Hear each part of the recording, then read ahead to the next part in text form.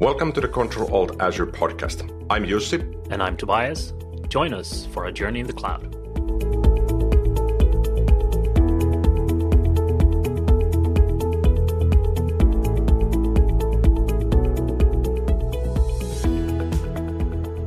Alrighty, welcome to another episode of Control Alt Azure. My name is Jussi, and I am normally doing this weekly with Tobias, but Tobias couldn't make it for this episode. So now we have our very first guest, Mr. Tiago Costa, the Azure MVP for Portugal. Welcome, Tiago. Could you tell us a bit more about yourself? Hi, Jussi. Thank you for having me in your podcast, and I'm very, very proud to be the first guest that you guys have here. It's like I only knew that just right now, and I was like, wow, okay, that's awesome. Yeah, everything is good here. I'm currently traveling again. This time I'm in Germany, and I'm basically just training some more Azure architects. Excellent. Is that an official Microsoft classroom training where you go through the mock content, or is it something of your own content? So this case, it's a mix. Okay, so I'm delivering the Microsoft official content with a lot of changes because it's not totally currently up to date. So Microsoft is working on that. So I have a little bit of my content. So it's like, let's just say it is a 50-50 this time. Alrighty, so there's your secret sauce and then the official Microsoft content. Exactly that. We always need to do our secret sauce, so that we basically parameterize a little bit more the class and to the taste of the students, to the needs of the students, and also to improve a little bit the content on my style of delivering the content. I think every trainer, if they are not doing that, I think they should definitely doing that. I agree. So you are an Azure MVP, and I recall you're also a Microsoft certified trainer, an MCT, right? That is correct, yes. Alrighty, and I think you did some courses for LinkedIn Learning. Was it this year or last year? Yeah, so it was this year. This year I launched 4 Azure courses on LinkedIn. So I have 2 very popular courses currently, which is one on app services and another on Azure functions. And I have 2 other courses that they are not so popular, okay, but they are more specifics for Azure developers on how to scale applications in Azure. So it's a little bit more specific, and of course the number of views, it's not that high as in the other 2. Yeah, makes perfect sense. I'll make sure to add the links to the courses in the show notes as well. Alrighty, so great to have you here. So what I've been up to lately, before we get to the actual content, so we will be talking about remote access options for virtual machines in Azure. So before we get to that, what I've been up to lately, doing school. So I do school about 3 days a month, and I still have about a year to go. And just last week, I had school 3 days in classroom, but I'm now in the opposite. I am sitting and receiving content. I'm not the one lecturing and delivering the content. And the topic last week was supply chain management. I know nothing about supply chain management, but after 3 days, I think I know quite a bit about supply chain management. So that's kind of what I've been thinking recently. What have you been up to lately besides being in Germany and doing Azure trainings? So I basically have been doing also consulting a lot, and this last bit of the year has been totally crazy. And also planning Christmas. So Christmas is a big time for me and for my family. So after this trip, I'm going to take deserved holidays, and I'm basically going to take a period of holidays. So now we are in the planning phase of that. Excellent. So probably hopefully you'll get plenty of holidays, and nobody will call you and ask you to visit a podcast as a guest. I will be more than happy to do that. That's Excellent. always for the community and for friends that we do those kinds of things for sure. Indeed. Alrighty, so let's get to the content. I've been working with Azure for quite some time, as have you. And as one of the really first services in Azure was virtual machines, and we've kind of talked about VMs a bit here and there in previous episodes, but now we wanted to focus a bit more on the specifics. So on remote access. So let's think about remote access first. And typically, when you provision VMs in Azure, you could provision them automatically, or you could click through the portal, or you could use a script or something else. Then it comes down to, how do I access my VM remotely? So if you're provisioning a Windows or a Linux VM, what's kind of your default setting for remote access? What do you prefer on doing and building in there? So to be totally honest, kind of depends a little bit on the workload. My preference was not even access the virtual machine at all remotely. So if we have, like, imagine like a web server or something like that, why should you access the virtual machine remotely from the internet? Doesn't make any sense. Most of the times you just need to deploy something. So you're going to get like Azure DevOps pipelines, and you're going to deploy the code. And most of the times, look, you don't need to access the machines at all. And if you need, we need to find a way to access those machines. And if it's like a Windows machine, okay, maybe we need to do some kind of RDP session to it, but never, ever do that to the public IP address of the VM, because there are so many examples online how that can be so wrong. You can read online, and it's very public, this one. It's from a shipping company called Maersk. That it's a very popular, let's just say, articles online about what happened to them. And one of the things that happened was that someone accessed through an RDP session of a Windows machine, and they got access to their infrastructure through that.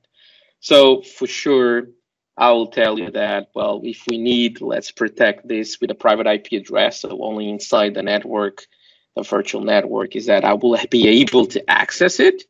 And of course, I will establish some kind of secure connection to that VNet, like a point-to-site connection, a site-to-site connection from my office, you name it. Okay, I need to find a way to get to that point. But, well, today we also have new stuff. I don't know if you already heard about Azure Bastion. You did? Did you see? Yeah, I heard when it came out in preview. I think that was after the summer holidays this year, so in 2019. And I had a quick spin with Bastion Host, but I didn't really dive deep into it yet. So what's that about? So basically, with Bastion is that you create an infrastructure inside your VNet, and you can, in short terms, basically through an HTTPS connection that you're doing to the Azure portal, you can do an RDP session to your Windows machine. So basically, you don't need to have 3389 open, which is the RDP port. Not even, basically to the internet. So you just need to configure Azure Bastion. And then when you connect to the virtual machine, and if you go to the portal, you open the overview blade of your virtual machine. Usually you have on the top the button that says connect, and you can do RDP, SSH connection, and now you have a third option called Bastion. And if you connect through Bastion, you just need to put your username and password, your Windows virtual machine. In that screen, you click connect, and then your RDP will just show in the browser. And I have to confess that it is quite responsive for what it is. I was not expecting to be that good. I was expecting to lag a lot and things like that, but it doesn't. It is quite good, and you can do all your admin tasks from there. that they were quite good. Of course, look, no one is expecting to stream video or something or playing a game through Azure Bastion. Those kinds of things for sure you cannot do. But for doing some administration tasks, it is really good. Okay, so the setup that I would then strive to build is that when I provision my first VM, it forces me to provision my VNet, my virtual network, at the same time, the first one.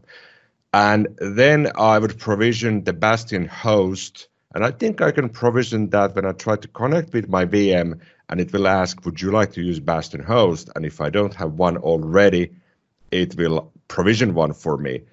And what it does then, am I correct in understanding that it provisions a managed VM that Microsoft has access to, which exposes the browser-based RDP endpoint for me, and then it allows me to connect to my VMs in the VNet? Yeah, exactly that. So basically, the Bastion enables basically a secure and seamless RDP connection to your Azure virtual machine. We don't need a public IP for the VM, but it does through that infrastructure that is behind the scenes. Okay, that will then do the connection.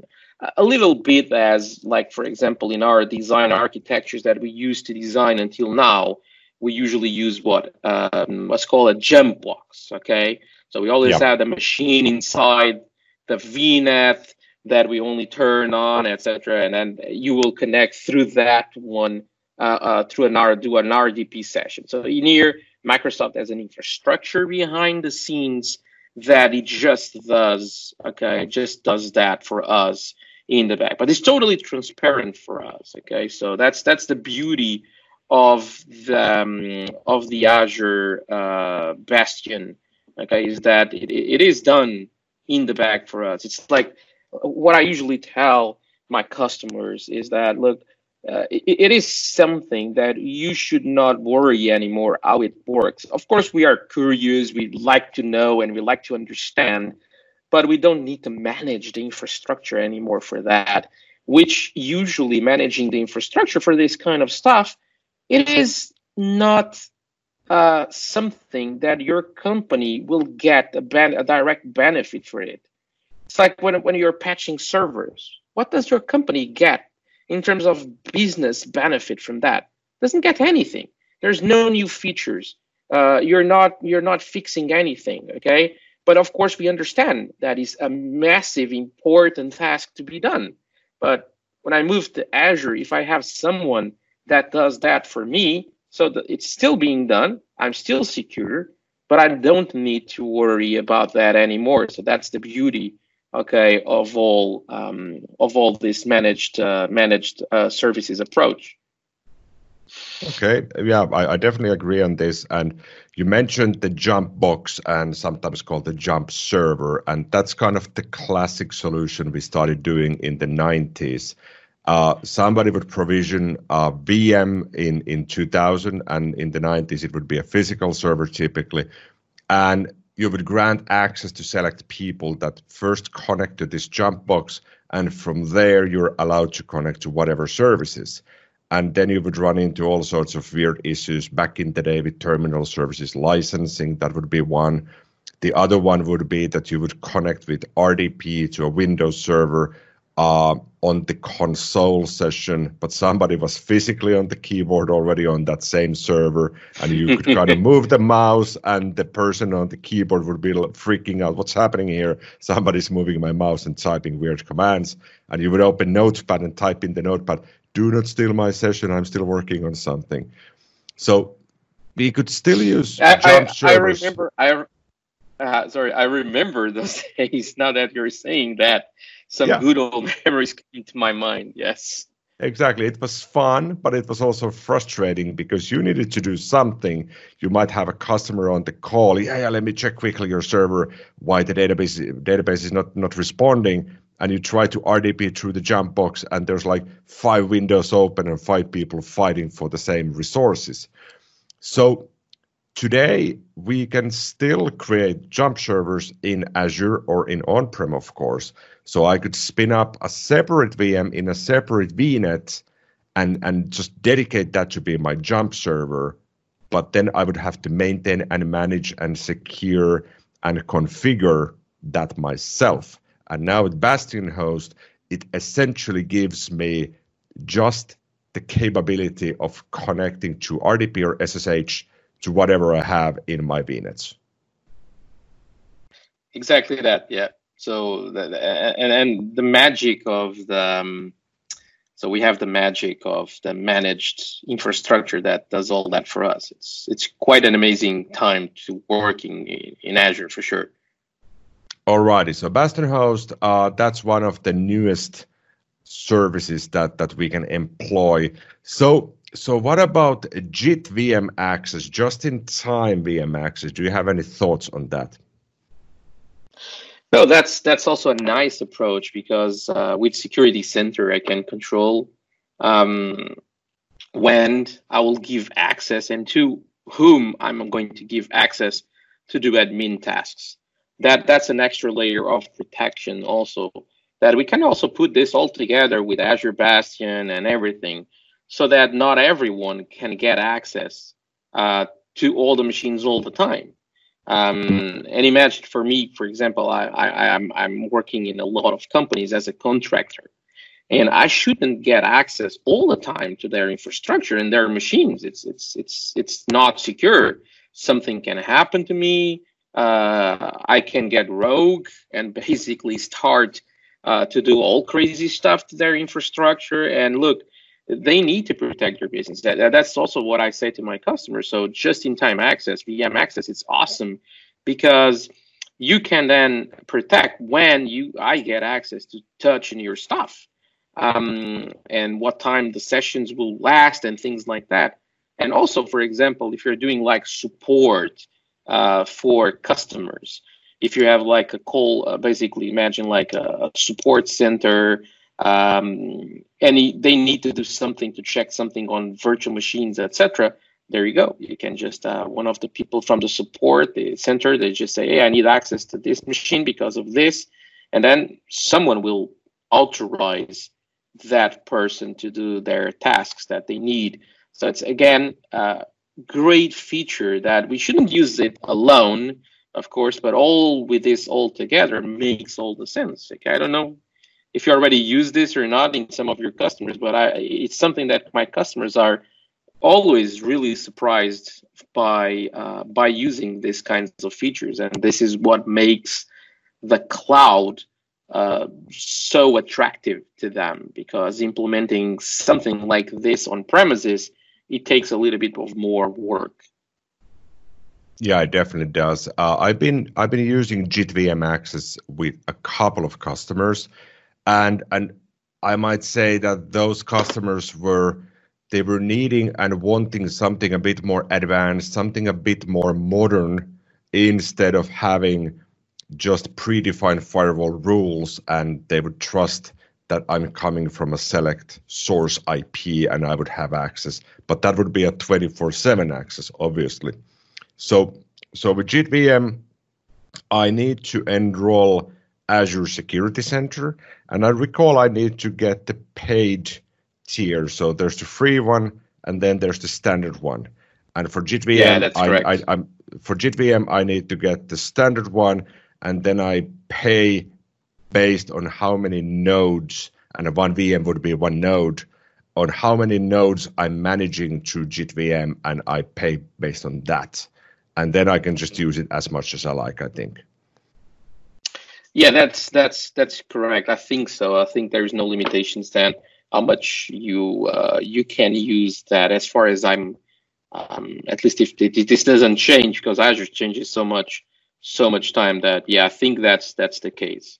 So that's the not so good part of the JIT access, because the extra payment that you have to do. So some customers are always a little bit reluctant to use this because of that payment. But hey, it's my job, it's your job to explain them. Well, the extra layer of security that this adds. And then I feel that if it was me to make the decision with my own budget, I will allocate budget for this for sure. It is a very, very important, feature that I can have in my infrastructure for sure. Definitely, and often I think we and customers and Microsoft partners, we forget that having people in your payroll do something that costs money as well. It costs time. There might be extra resources they need. They might need training. So investing in something like JIT-VM often makes perfect sense if that frees up time from your professionals to do more intelligent things than configuring firewalls and removing old rules and running these checks that who gets access to where. So I definitely agree on that it does cost extra, but typically that's a good investment if you can then use that saved time on something else that actually advances your business. No, yeah, for sure. This is one of those features that really makes a difference. And touching the part of the professionals that they're in our payroll, I always like to say something to basically when I'm doing presentations and when I'm doing training or even in customers and consulting is that I hate humans. Okay, that's my thing. I hate them too. Okay, great. Because the problem is that they get sick. Okay, they leave the company. Then you still have users there that have high-level permissions and things like that. So we are horrible, all of us. So we should trust in something like a tool like this, okay, to control the access and not so much to the traditional way. And like you said, then there is an overcharge of tasks that someone has to do it. And then what about if that someone leaves the company? You have to retrain someone else. Look, that costs a fortune to the company, and usually companies don't have a way to effectively measure those costs because, well, yeah, it happened. That person leaves. We need to retrain someone. And when I ask my customers, yeah, but how much money does that cost you? If we just use a tool, it will just be easier. You just pay like 10, 15 euros a month per VM, and that's it. Okay, you just don't need to pay training to persons. If they get sick, you also need another one that knows how to do this. And then when you are planning holidays, for example, you cannot leave those two workers to leave at the same time. You always need one of them in here and things like that. So it is not something that is easily measurable, but for sure, super important. Yeah, and I think often companies put that just to the cost of doing business. When we started discussing the remote access and VMs, you mentioned that why would you need to RDP or SSH to your VMs? And that's often the other problem here. You provision a VM, it runs happily for 6 months or a year. Then somebody RDPs to that Windows box and does something. You log in 2 months later and you get a pop-up that there's a pending reboot operation. And you have no idea what's going to happen when you reboot that VM. There might be pending file operations, there might be whatever change is pending. And once you reboot it, you are in a state of uncertainty for the VM. So in that sense, you need the remote access definitely, and you can use JIT-VM, Bastion host, or plain old firewall rules and RDP and SSH through there, through the private IP address. But then again, I think it often also pays the effort to think first, why do we actually remote to these boxes? Is there a specific need, or is it just a habit that we've been doing for 20 years and it just feels easy because we know how to do it? No, yeah, for sure. So that's one thing that I try to change, that mentality in my customers. And one of the latest projects that I did this year, so we have a mix of infrastructure as code. So we're using ARM templates to build everything with Azure building blocks, and also with PowerShell VSC. So these are state configuration, so that we assemble the infrastructure. And then on top of that, that's the infrastructure part. Then we deploy the app. And it's like, because of certain reasons, we couldn't use platform as a service, so we needed to go to infrastructure. But still, I wanted to bring some of the cool stuff that we have in PaaS. And one of those were like, I don't want to patch servers. And this was a shock for everyone there. It's like, I'm not going to patch this, never, ever. And everyone was like, what the hell, Thiago is thinking about this? Of course we need to patch. So we don't get access to the machines. And when we have, of course, load balancers on that. And this is a big infrastructure. We have several machines. And we have Azure monitoring, application insights, and all of this. And when we detect that one of the machines is just not behaving as it should, we basically kill the machine. Yeah. And we grab a new one. That's it. We basically, from time to time, we delete all the machines, one at a time, of course, and we replace all the machines with new, fresh images from the Microsoft Marketplace, from the Azure Marketplace. And, if we choose the version latest, okay, we always get the latest updated version of the machine. All this with a lot of testing happening in the back, and with a lot of control, but all of this is happening automatically. This was a lot of work to put in place. I have to confess that the team did most of it, but it is pretty cool what you can build in the end. And that infrastructure currently, we don't do RDP sessions or SSH sessions for the Linux. Because they also have Linux machines over there, so we just don't do it. Okay, and I think that with, for example, the approach that we today we can have, like with containers, for example, are you really going to do basically a connection to that? You're not. Okay, you just grab a place where you can put your containers, and you're just going to run your containers. You just don't need anymore, to do the traditional RDP session or SSH session to the hosts. Okay, you just basically put something to run there, and that's it. This is great if you're building an application from scratch. Okay. If you have legacy applications, well, that's just not exactly true what I was saying, okay? Of course, if you have like an Exchange server on-prem, that now you basically move that to Azure infrastructure as a service. Same thing for SharePoint server, for example. So all of that, you need probably to connect and to do certain things over there. That's for sure. I think there's an old saying that you can treat your virtual machines like pets or like cattle.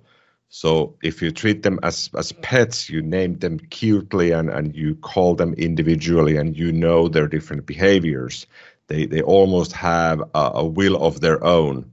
And if you treat them like cattle, that's exactly what you described here. If one VM is misbehaving, you just, as we say in Finnish, you take it behind the sauna and put it down, and then you provision a new one and hope it will behave better.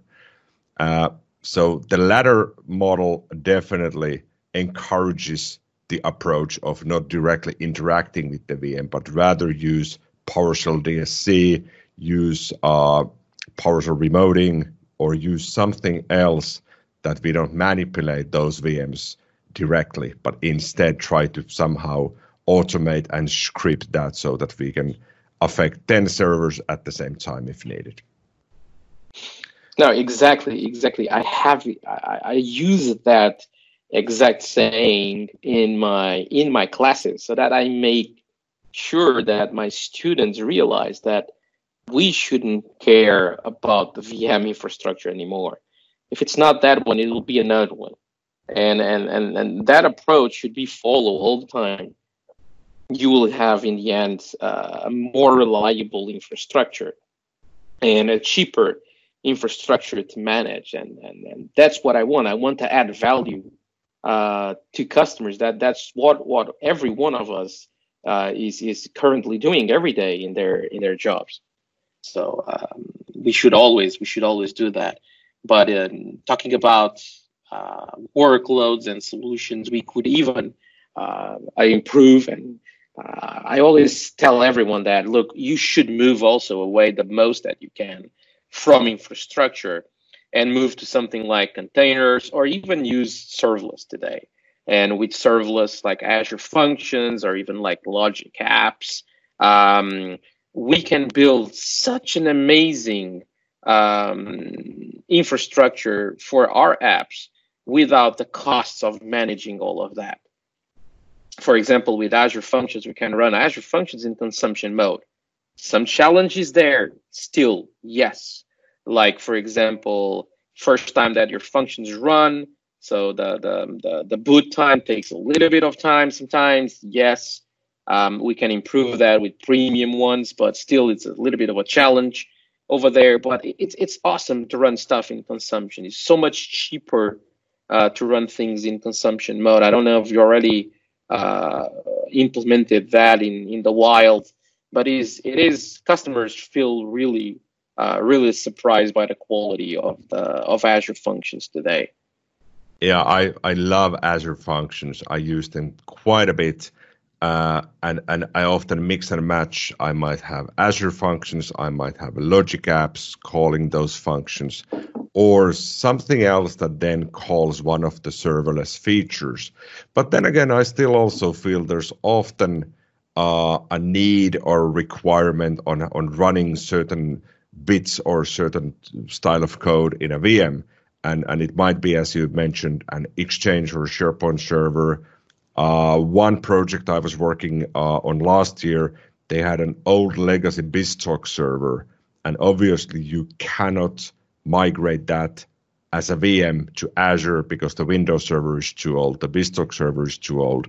But turned out that you can pay a bit more to get support for something super legacy in Azure to give it a few more months, and then you can start building the modernization around it. So there's always a lot of different options to choose from. And I think that's one of the challenges when you work as an Azure architect, that today you have to know the old things like the jump servers and how do I migrate things. Then you have to keep an eye on all the new things like Azure Functions and Logic Apps and how they are evolving. And then there's the bridge between those, and you need to understand how can I move this from the old world to the new world and somehow also save money for somebody. Yeah, that's exactly what I love doing my job. Okay, is exactly like architect, and then the challenges that customers put on you, and you're like, oh my god, that's cool, that's pretty cool. And that's also one of the things why I like to be in the classroom and teaching, because some of our students, they come to us and just says, I have like this problem. And we're like, my God, I never thought about that. And that's pretty cool. And try to find the best solution for them that, like you said, saves money to the company. And also they have a secure, reliable, highly scalable solution. It is really what attracts me to work in this field. And I always tell some of my friends that if I didn't enjoy that much my work, I didn't even know how could I handle all of this. And I really respect some of my friends that they don't enjoy work that they do, but they still go there every day and they try to be motivated. I don't know if I could do that, to be totally honest with you. I think I couldn't do it either, and I've always promised to myself that I will quit working in IT and technology when I don't enjoy it.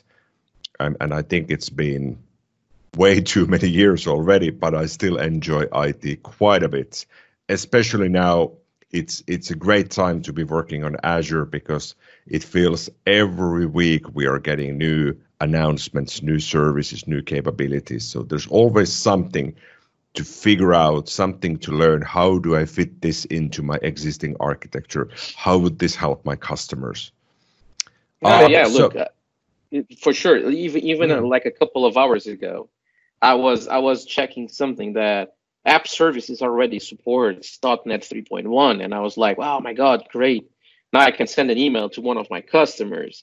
And then new Azure functions, the V3 Azure functions that we have, was announced also like a week ago. It's like amazing the change and the rhythm of change that we have. Great time to work with Azure for sure. Definitely. So we talked about Bastion Host. We talked about JIT-VM as part of Azure Security Center. We talked about creating just a VM and using RDP SSH or something other to manipulate the VM. So where does Windows Admin Center fit in all this? Is it still alive? Does it still exist? Should I still be using that? Well, to be totally honest, with all these possibilities, we wish, why not use it? I don't say no to that, and now Windows Admin Center, they have like also good integrations with Azure, and one of the features, I never tried this one, but I read about that we can also run the Cloud Shell on the Windows Admin Center. I feel that. I think I read that somewhere. But I don't use it, to be totally honest. Okay, and none of my customers feel that they are really needing that. Not sure if it is correct or not, but as a pure architect, okay, I don't touch that well on that, and I don't feel the need, because, like I said, I tried to run away from connecting to VMs and doing stuff inside of virtual machines. Okay. Yeah, I fully understand. I set up a couple of instances on Windows Admin Center, but this was a rather old version. I think it was in early 2019. And one of the benefits was that you can quickly remotely manipulate the settings of the VM, like open computer management remotely, and see what services are running in a graphical interface, and just let me stop this service, instead of figuring out, what's the command in PowerShell to stop this exact service and figuring out the service name. But also what I found useful in Admin Center is that you can remote to a VM using RDP in the browser. So it felt a bit the same that Bastion Host is giving me. Yeah. But then like Bastion. Yeah, exactly the same thing that we can do with Bastion today. Yeah. Exactly. But I think I need to then I need to maintain the Admin Center myself. So I need to have a VM, I need to configure, I need to have the certificates in there and do Azure AD, integrated authentication, and all of that I have to first build, and then I get remote access capabilities. And with Bastion Host, I click next, it auto builds itself, and I get the same capabilities. So to me, it feels that Bastion Host is definitely, if you're focused in the cloud and you're building solutions in Azure. And Windows Admin Center, I think it was already mentioned a year ago, that's the future of Windows Server Manager, but you don't absolutely have to use it within Azure. You can use it just with VMs in on-prem as well. Yeah, the thing that you get with the Windows Admin Center is, in terms of integration with services, is like you can connect that for doing site recovery, for backup, for the monitoring part for Azure. But it's a central point where you can do those kinds of things, like you said. That will be the advantage, let's just say, of that. But like I said, yeah, well, there's an infrastructure to manage and all of that probably most users and most companies, they really don't want to do. And one more thing that came up to my mind on why you should use Bastion Host and or JIT-VM instead of running your own Jump servers is something that I often feel a lot of security focused managers at companies are worried about, that they will build a site-to-site VPN between their on-prem network and one VNet in Azure. So the traffic flows nicely between Azure, that data island in the cloud, and the on-prem data center. And then they fear that what if somebody spins up a VM now in the Azure VNet and exposes a public IP, exposing, let's say, RDP to the whole internet, and then there's no policy for some reason for setting a strong password, or the VM is not patched properly.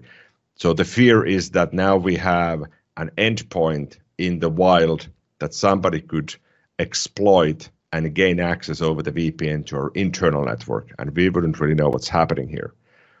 And it's been maybe a year or two since I last heard this worry, and I also feel that with Bastion Host and JIT-VM, we can also mitigate against this problem.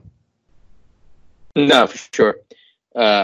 Some of my customers, they have like those very traditional security teams that all that is like a huge concern for them.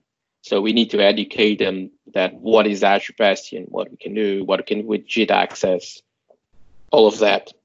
And then they always have concerns about stuff that you can put inside the VNets, etc. So it's like mandatory for them to have some kind of control on things that are running over there. And this is why some of them, they have appliances that control the traffic that you have there, do like force tunneling of certain traffic, changing routes on the VNets so that they go to on-prem and things like that, which is sometimes is really cool what you can do today, but still really it gets to a level of complexity that it takes a lot of people to manage and understanding all of that. Yeah, indeed. So to kind of put this all together, the analogy here would perhaps be that if you found, let's say you're moving apartments, you're moving to a new apartment, you're cleaning out the old apartment, and you find a set of floppy disks. And I'm sure all IT people still have floppy disks somewhere stashed away. And let's say you find your 3.5-inch floppy disk and you put it in, you might have a floppy drive laying around somewhere. You put it in and you want to see what's in this disk. And you find old binaries from 1995. You can simply copy those to your Windows 10, double-click on those, and they will probably run and do whatever they're supposed to do. And the same kind of goes with these remote access options.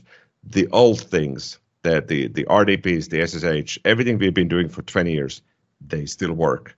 But now we introduce additional capabilities, Bastion Host, just-in-time VM access in Security Center, PowerShell DSC for remotely manipulating the VMs upon provisioning or later on based on templates. And it's really up to the IT pros, the security admins, to start using these modern ways and not hold on to everything old that they learned 20 years ago and they feel comfortable with now. That's kind of how I maybe see this whole situation now. Yeah, because if you're going to use the cloud as you use on-prem, you're doing it wrong, basically. Yeah. With all the capabilities that you have today, you should just use the capabilities that differentiate the cloud, so that then, yes, I can run the same kind of workloads. In the end, for my users, will be the same thing, but I can run it more scalable, more secure, and cheaper than what I'm paying on premises. If you take what you have on prem and you just run in the same way, well, you get some benefits for sure, but cheaper probably is not one of them. Good point.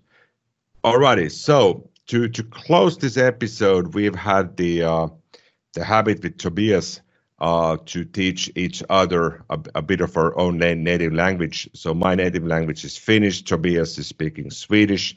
He's not here today, unfortunately.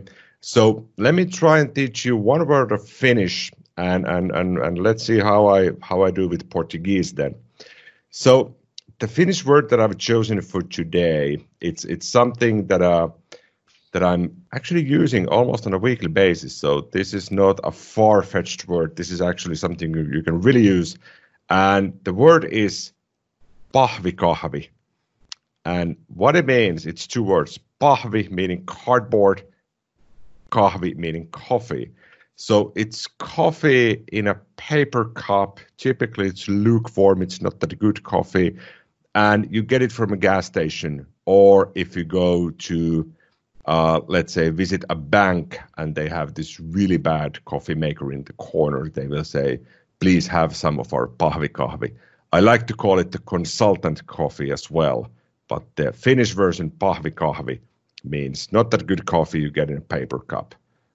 Can you try pronouncing it? Does it make any sense for you? It doesn't make any sense for me. But I will. Can you say it again so that I can try? Yes. So the word is pahvikahvi. Pahvikahvi.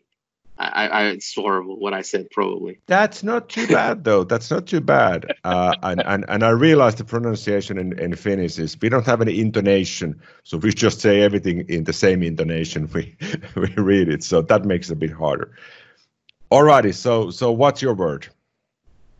So now that you're talking about bad coffees, I will teach you something about good, proper coffee. Excellent. And if you go to Lisbon, okay, or to Portugal, every city, but I'll just go to Lisbon, which is the best city in Portugal. And you really want proper, strong coffee. You basically say, I want bica. So bica is a short espresso, okay, but it's really proper and really, really strong. And it's pretty good because that has a little bit of history, the bica word. So bica are the initials in Portuguese of drink this with coffee. Drink this with sugar. Okay. That was like 100 years ago when the people started to drink this. So they had a sign in one of the places that started to sell coffee over there, that with the word bica. So drink this with sugar, because people needed to be educated because they didn't knew how to drink coffee because it was a kind of a new thing, etc. Which I'm telling you this, and I drink mine without sugar, okay, to be totally honest. But of course, this is it. Maybe you can say, and my word is much simpler than yours. I didn't knew that you're going to make me say it, so I should have chosen a very, very hard word for you, but mine is easier. I will repeat, bica. Bica. I think it's a bit easier than my pahvikahvi. Yeah, we said it perfectly, yeah. So next time, or let's say the first time I get a chance to visit Lisbon, I will go to a coffee shop and I will say one bica. How do I say that in Portuguese? One bica. Uma bica. Uma bica. There you go. See? Perfect. Yeah, perfect. I can start booking my flight tickets now.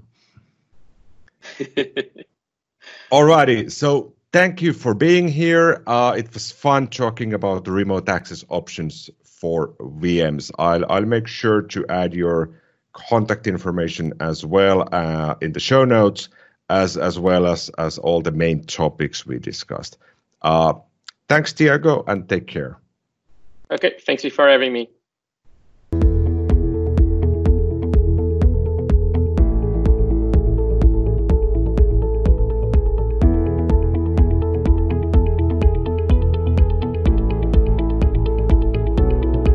Thank you for tuning in to the Control-Alt-Azure podcast. Find out more and read the show notes on controlaltazure.com. Stay tuned.